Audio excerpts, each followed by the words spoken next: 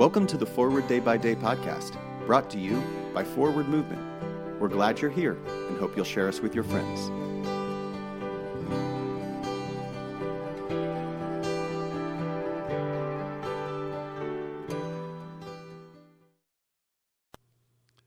Today is Sunday, May 8th. Today is the fourth Sunday of Easter. Today's reading is from Revelations chapter 7, verse 13. Then one of the elders addressed me, saying, "Who are these, robed in white, and where have they come from?"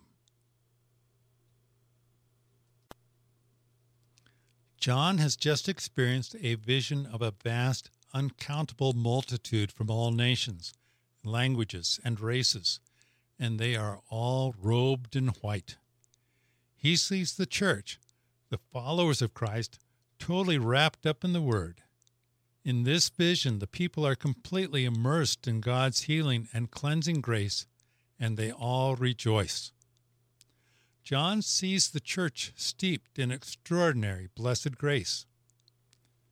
A few times in my life, I have experienced that exuberant joy, often at the end of a Christian retreat or a Cursillo Renewal Conference.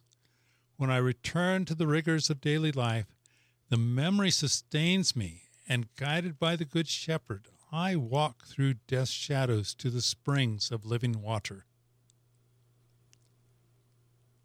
Pray for Église Angélique du Rwanda. Moving forward, is it possible for you to join a special intentional time with fellow Christians in a retreat or weekend? I am Rex Peterson, author of this month's Forward Day by Day Meditations. And now, as our Savior Christ has taught us, we are bold to pray. Our Father in heaven, hallowed be your name. Your kingdom come, your will be done on earth as in heaven. Give us today our daily bread. Forgive us our sins, as we forgive those who sin against us. Save us from the time of trial and deliver us from evil. For the kingdom, the power, and the glory are yours, now and forever. Amen. Thanks for spending part of your day with us.